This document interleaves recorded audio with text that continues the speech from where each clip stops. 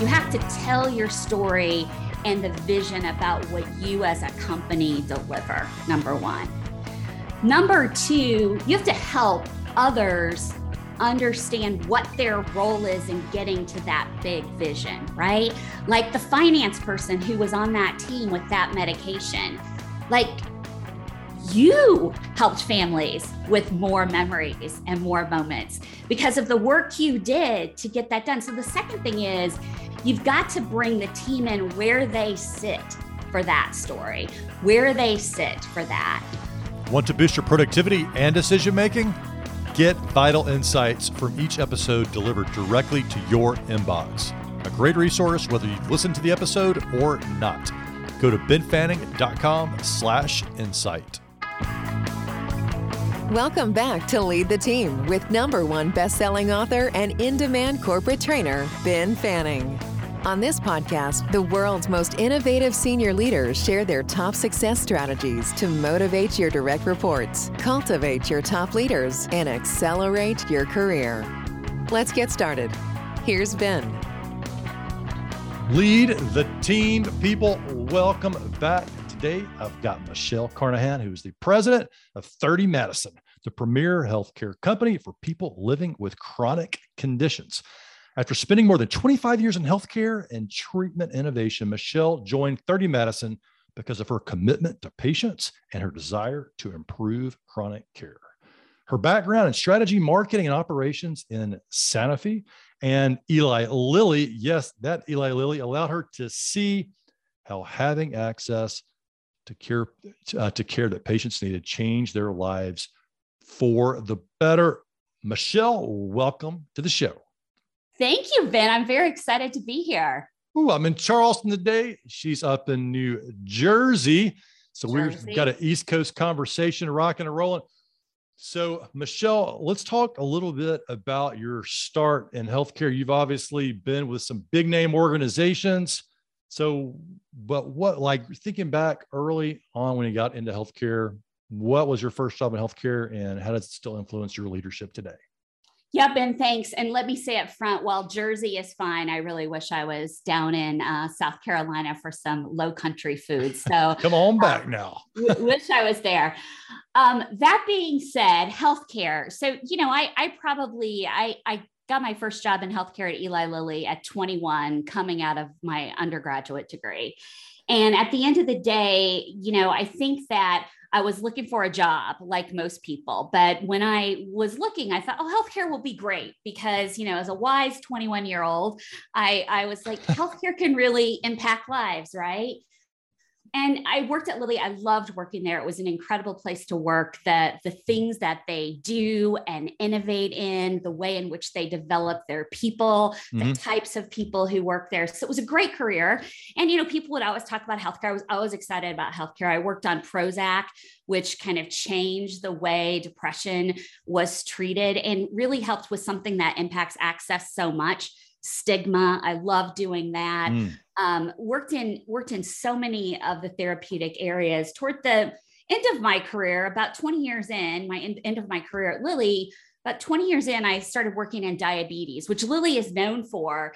But up until that time, I had not worked in diabetes. And I had the opportunity to work on a joint venture with Boehringer Ingelheim in Germany. And one of the drugs we had in development was a drug that was a diabetes drug, but we believed it had the ability to prevent stroke, prevent heart disease. And so we did the studies, and a lot of folks didn't think it would work. You know, it had its indication in diabetes. It would lower your A1C, but could it work on these other things? And when we did that work and when the studies were unblinded, I was leading that team. So I was one of the first few people that the study was unblinded to. And when it was unblinded, it had had tremendous success. It had had a over 30% reduction in all-cause mortality. And what's interesting about this and why it's such a poignant story for me in healthcare and why I'm so glad I built my career there and I'm still there is my father-in-law had died exactly 10 years before we got to this development. And we had announced this, and I was in the room taking that information on my son's birthday.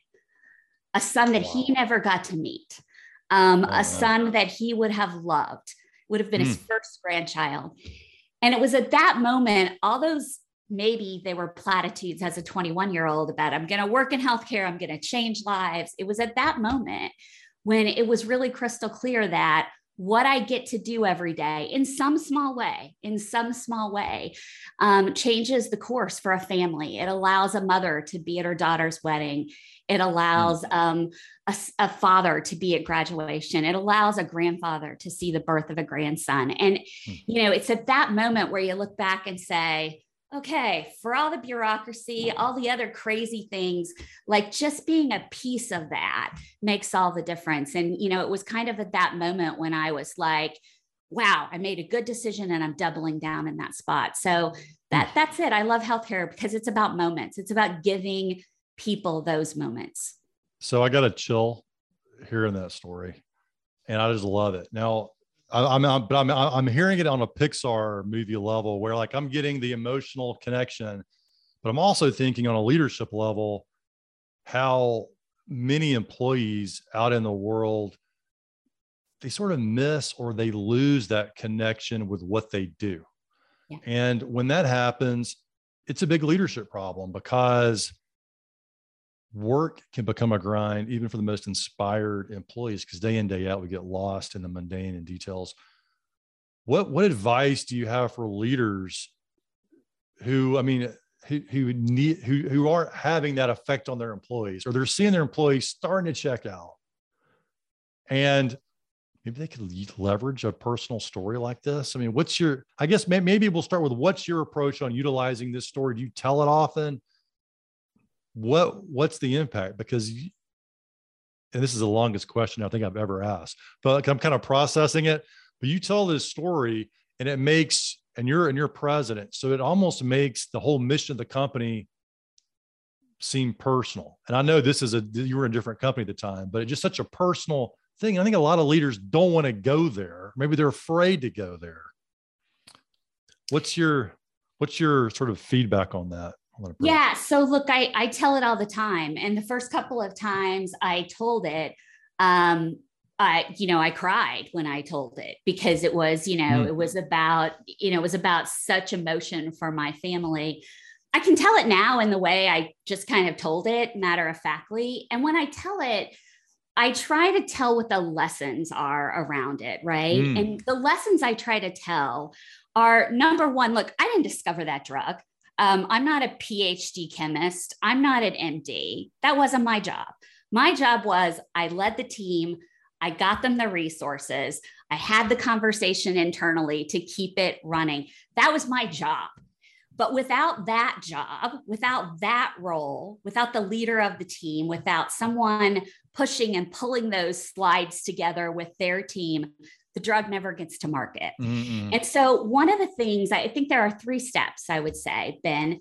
The first is you have to tell your story, right? You have to tell your story and the vision about what you as a company deliver, number one.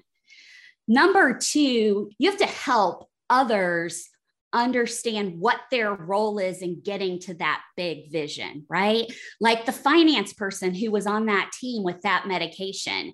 Like you helped families with more memories and more moments because of the work you did to get that done. So the second thing is you've got to bring the team in where they sit for that story, where they sit for that.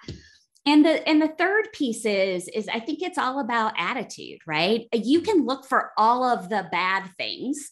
You can look for all of those pieces. It's kind of like development. You can look for all of the things you don't do well.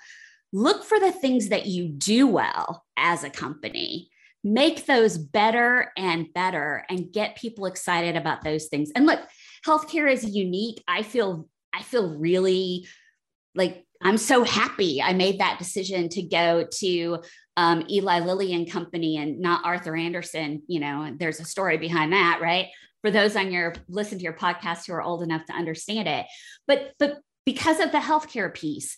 But listen, Lilly had a subsidiary for a while called Elanco, and Elanco is all about, producing food and producing quality food for the world, that's a really incredible cause. 30 Madison right now is about access and affordability and driving an outcome that's more patient-centered. There are so many ways that you can get there as a company, but you have to be willing to talk about it, and you have to let everyone know and let everyone be a part of getting you there. Wow. So many things to point out there. I love your 3 steps. And one is to tell your story. And so for a lot of leaders listening, what is your story? And if you don't have that identified, if you have a personal story that connects to the mission, it's time to really dig and think. It may take some time. But the second one, I think so many leaders miss, and I loved your example of bringing somebody into finance. So someone in finance, in healthcare, or if they're a consultant or at a bank, they're spending a lot of time in front of their computer and in meetings, probably not in the field with patients or whatnot. But you're, as a leader, you are bringing them into the conversation, and you are finding how they connect to that mission and that story, and you're making it connect. And y'all, some people, maybe they were great in English or whatever, and back in school, and they make that connection naturally. But I would say at least half of people don't make that connection naturally. Right. And so you're like making it, I love, you're so specific about, okay, hey, finance person, this is how you fit to this.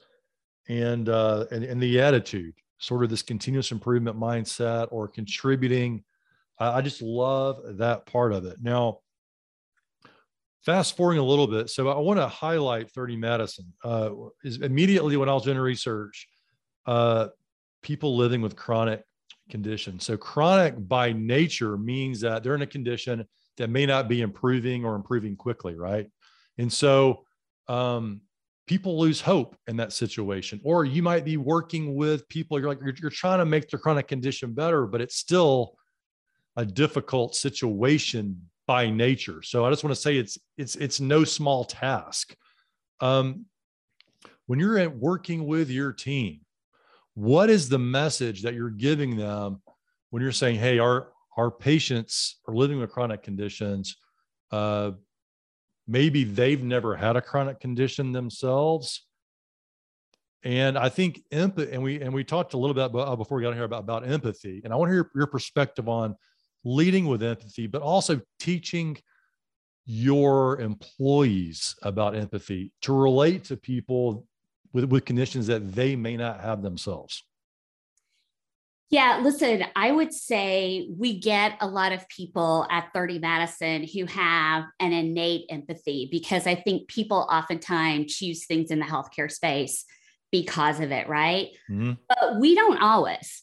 And so kind of rule number 1 for me is if folks can't put the patient first and the patient as the true north, and I mean in every way, not only in how we make decisions, but in how we choose to empathize. I will tell you, this was nowhere truer to me in thinking about healthcare employees. I was doing some anthropological research in diabetes as a part of my role at Lilly.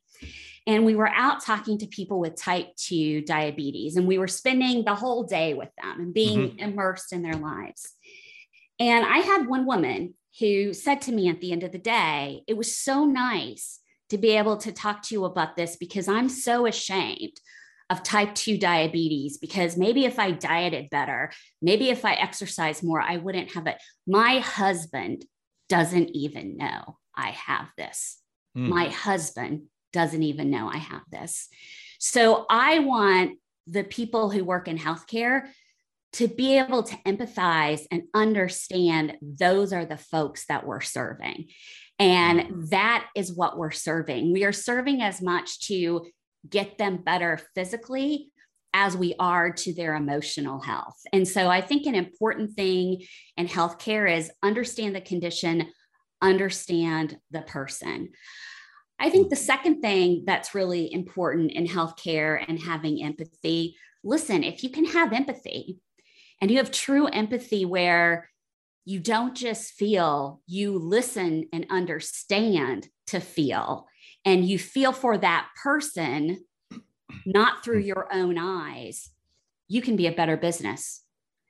All healthcare is about, because everybody plays a different role in the ecosystem, is finding my product and what I do at 30 Madison. Where does it fit into a moment of tension for that patient? And how can I provide a moment of truth to really help them in that moment? So often ours is, take Cove, for instance, in migraine. About 70% of our patients don't live within 100 miles of a headache specialist. And so what we're able to do with them is to connect them with a migraine solution that they can have access to where they want, when they want, and how they want it. They can build a relationship over time with the product, with what they're building, and they can get care where they couldn't get it before. We've got to understand that patient specifically, who may look different than a patient in a townhouse on the Upper East Side getting healthcare specialists, because there's probably one downstairs or down the street. And so we are really trying to build that out, but not only build that out, we talk about access and affordability, but we also talk about, we want to provide better outcomes. And we believe, getting back to the chronic piece, Ben, we believe that part of chronic care is not just get it diagnosed, get a medication. It's what's the ongoing condition management that I need, because that is something, it doesn't define me as a patient, as a person, not a patient. I'm not a chronic disease sufferer. I'm Michelle Carnahan. It doesn't define me, but it is lifelong, or at least many years. And so we believe ongoing condition management can be incredibly important. Get a simple tool to approximate your cost of turnover in 10 seconds or less. Right now, go to benfanning.com/turnover. Did you know the average cost of turnover is $235,975 per employee per year? If you're like most leaders, you don't know your number. Go to benfanning.com/turnover right now and download this simple tool to start getting a handle on this catastrophic cost. One of the magic things I think that I want to pull out what you just said that really struck me was, Ben, we make it personal. Like, we attract empathetic people typically because of the kind of company we are. When they hear about us, they're applying for a job here. They tend to be on more of that spectrum of empathy. But the fact that you're making it so darn personal, and you do it by telling these great stories that you've already told several, like the migraine people. And I've noticed your strategy. You're presenting a little research, and then you're making it personal with a personal story. And so I'm like, man, leaders, I hope you're listening to Michelle. Like you look at her, how she's structuring this, because I think this is really important for leaders to give them a framework like you're doing to think about this. Can I tell you a quick story about how I got to that kind of solution algorithm? Yeah. So I was pretty early in my career, and I was put on one of those committees that gets to go present to the executive committee of a company. So early in my career, young, not a lot of time in boardrooms with executive committees. And we were presenting on diversity and inclusion. And I went in with a presentation, and one of the audience members, one of the XCOM members, said, listen, I get what you're saying, but you're way too emotional about this. Now, some of why people love me, the people who love me in spite of my passion and emotion. Talk to the husband. And in fact, it is what makes me. And I think everybody has to be themselves, but it was jarring to me because there I was, my big time to shine. And, I hadn't shined. I had been quote unquote emotional. I was disappointed in myself. I was a little peeved at the person who said it. I didn't think it was appropriate, lots of emotions. But that's where I got into when my style is so passionate, it can be overwhelming. And it's where I got into, I'll always have passion, but my passion will always be supported by data. And it's also a thing that I think is true of the business world, although becoming less true. And in some ways, as a shareholder, I love it that it's true. companies aren't always going to do things just because they're the right thing to do. They're trying to serve a lot of constituents. I always say a company is like a 3-leg stool, and it's got 3 legs. It's got the people who work there and make things happen. It has their shareholders or investors, and it has their consumers, in our case, patients. You always have to balance that. And so that's why I always put data into my into my rantings, Ben. Yeah, and it's great because it helps give credibility. And then it's interesting. Research shows that all decisions are made in the limbic part of the brain, which doesn't respond to numbers or rational thought. So even though we think we're making a scientific decision on what car to buy, it's ultimately emotional. And so that passion side, when you have that, so I always kind of feel like the data sort of puts our mind at ease and builds trust. But then we make the decision on whether we like the person or we're going to buy from the person from this, emotional side. It always cracks me up when somebody says you're being too emotional. Well, we're always having emotions.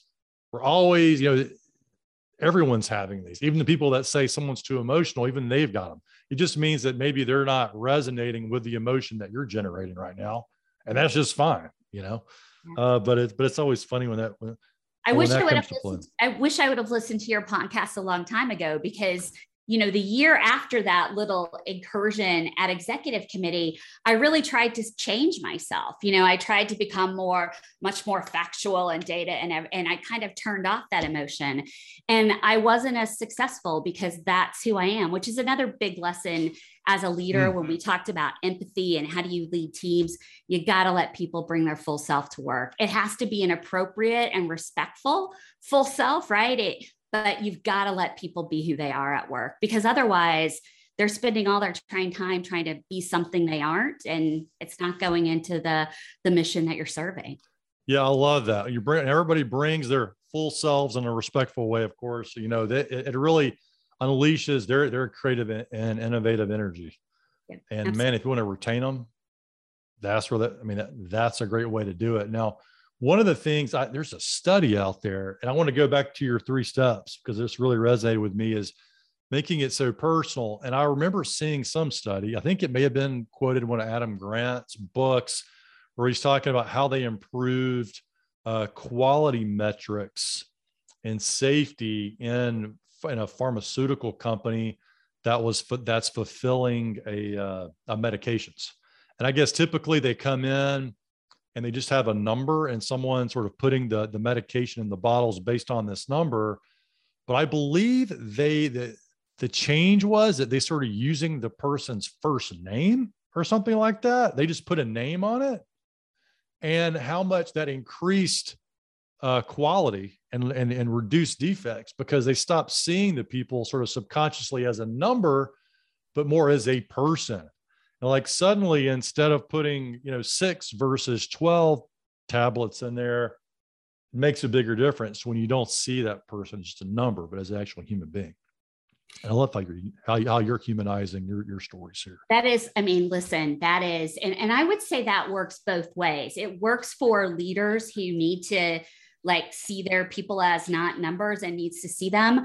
But it works the other way in the chain of a company. And that is that, people who are just getting started in companies, take your ideas, take your thoughts. This is an incredibly old cliche about everybody putting their pants on one leg at a time, but it is really true. And yeah. I think, I think that people need to not, and this generation is much, the millennials and the Zers, I think are much better at bringing some of this to work, but keep doing it. And, people always said, have the courage to share the idea. We need to get to a plot where it's not courage to share an idea. A discussion shouldn't take courage. We should be open in companies and want to listen and understand.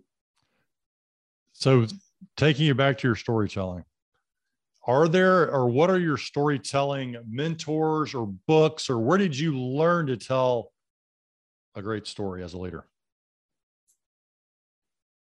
So I'm pretty decent with my use of humor, and I get that from my mom. So I always like to kick off and give her that, because I tend to be a lot like my dad. And so when they go back and listen to these things, I always like to remind her. Look, I think I think some of what I take as my tips is it's humor. It's also just being real and showing the whole me. I think Brene Brown helped with that a lot as I read her things. And she said something in a book or on a podcast, I can't remember, that really stood out to me, which is some people think being transparent is like this thing people are born with, and you're born with it or you're not. You have an ease with yourself or you're not. And for those people who are born with it, they're just up there talking about themselves, and that's just them. And she said, that's not true. Being transparent is difficult for anybody, because when you are transparent, you open yourself up personally. And then when there is a comment like, oh, I really don't like the way, Michelle talks about XYZ, it becomes very personal. So to me, Brene Brown, I mean, Adam Grant's work is great in this space, right? But to me, that was really insightful, because I always kind of thought about it the way she said, like, I'm a person, I'm kind of a glass half full person, and I'm willing to share. But I never thought about the way it really does make me vulnerable. I'll tell one quick story about this, because I think it's such a great story that people just aren't born that way. So Ben, if you don't mind, I'm going to take a couple of minutes and tell a story about where storytelling really became a part of my life. So I'm running a division. We're having a launch for a line extension. A lot of people don't think the line extension is going to be overly successful. We've got 4,000 people in the audience, and we're prepping for this national meeting. And it's getting down to the last day of, okay, Michelle, like, figure out what you want your topic to be, so we can go make the graphics and all those things for it. And I'm like, I just have been thinking about this topic, and I think it's a great topic, and I want it to be about how kids aren't afraid to fail. Like, if we could all get that spirit back before we were afraid to fail, what would that look like? And how do we bring that spirit back? And, I was a fairly new parent. My son was, I think, 4 at the time. So I was a fairly new parent.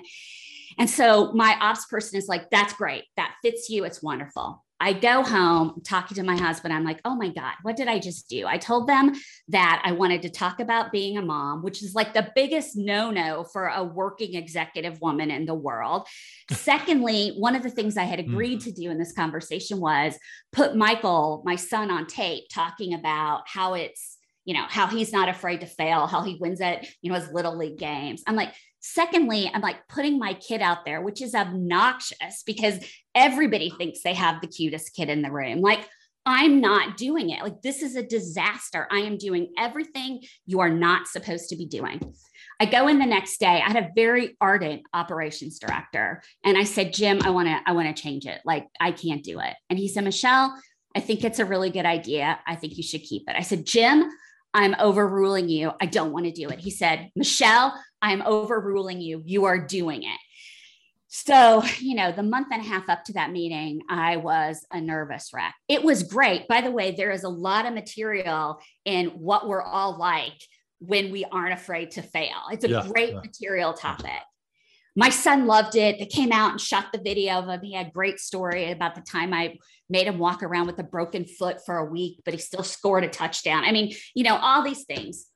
And I go to get on stage and I tell this story and the place goes crazy. And in fact, it had the opposite impact that I thought it had had.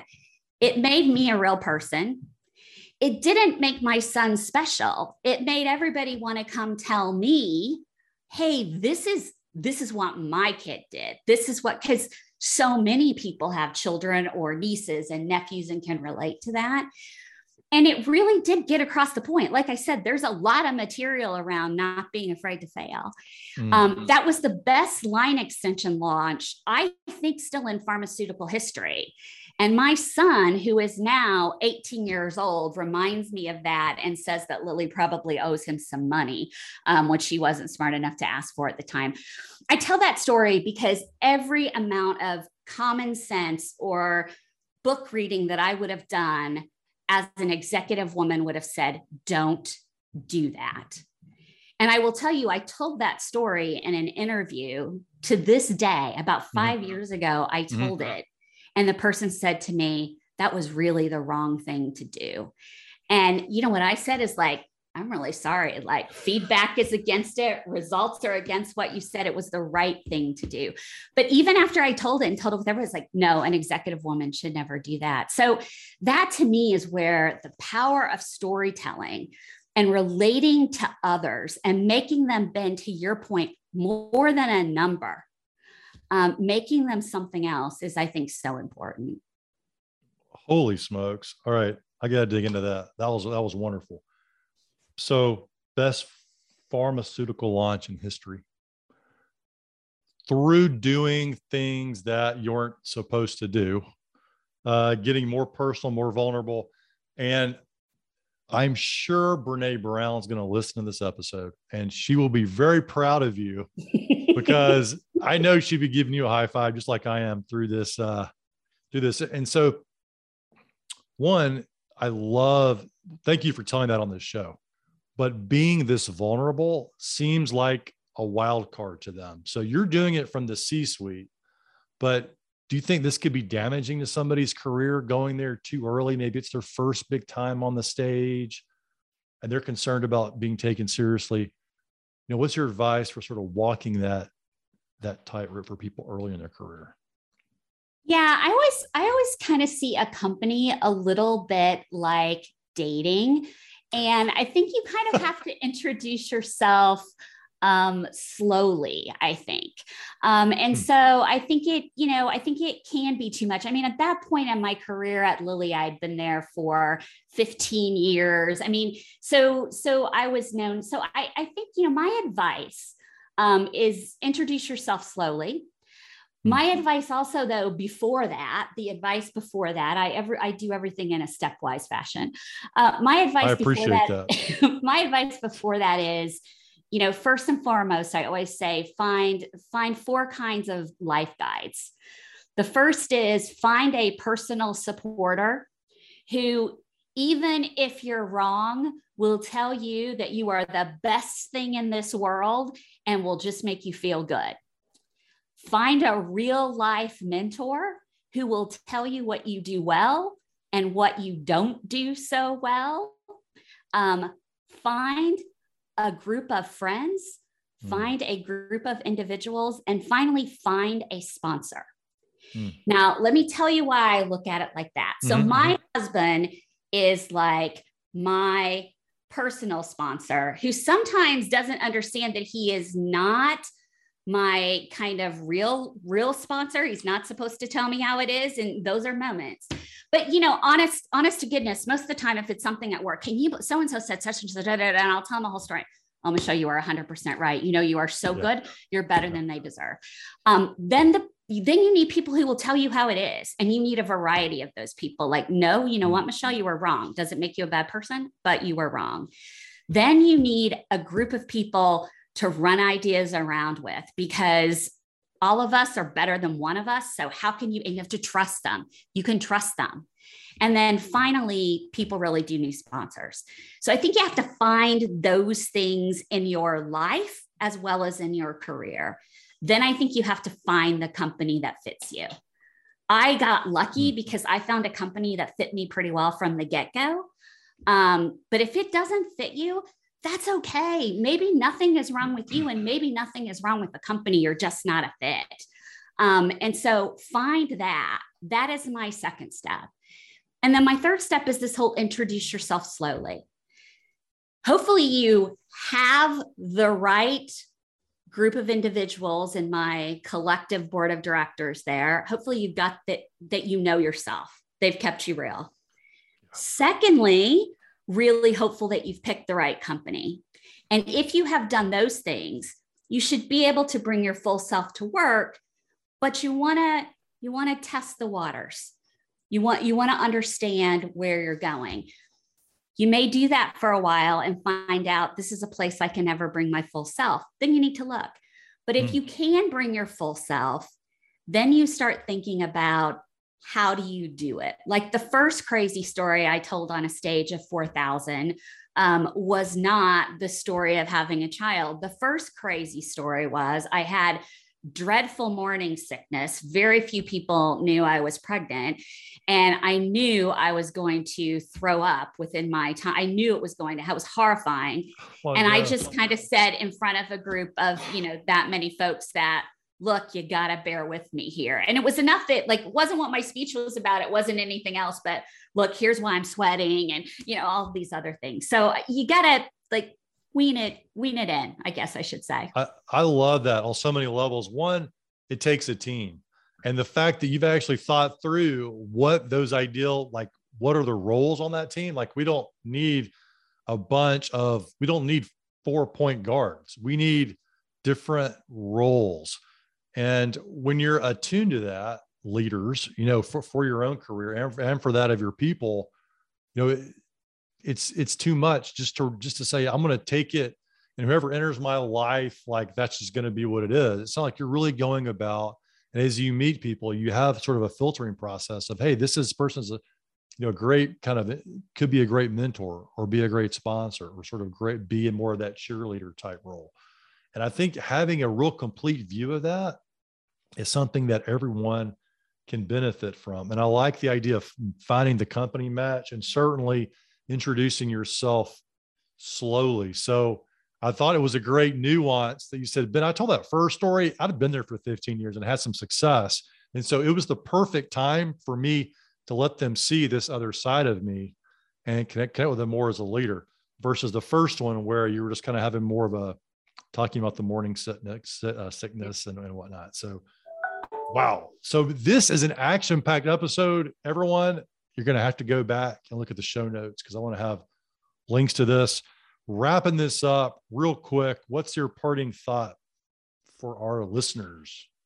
Well, you had a really good question when you were getting to know me, which is what is the one thing that kind of makes you need to be successful. And it was funny because within 2 seconds, I said comfortable shoes. And so I really do think there is some truth to that. Look, leaders have to have energy. They have to have emotional energy. They have to have physical stamina. John Lecklider, who was the CEO of Lilly, and I'd worked for him a few times before he was CEO.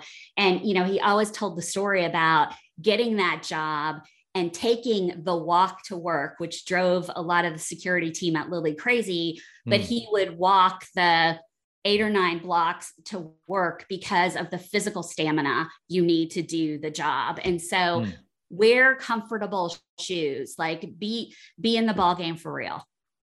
Be in the ball game for real. You said emotional energy, which kind of brings us full circle talking about emotions. And we're talking about emotional energy, comfortable shoes, which be in it for the long haul, like you're saying, man, a great cherry on top of this fun interview. Thanks, Michelle.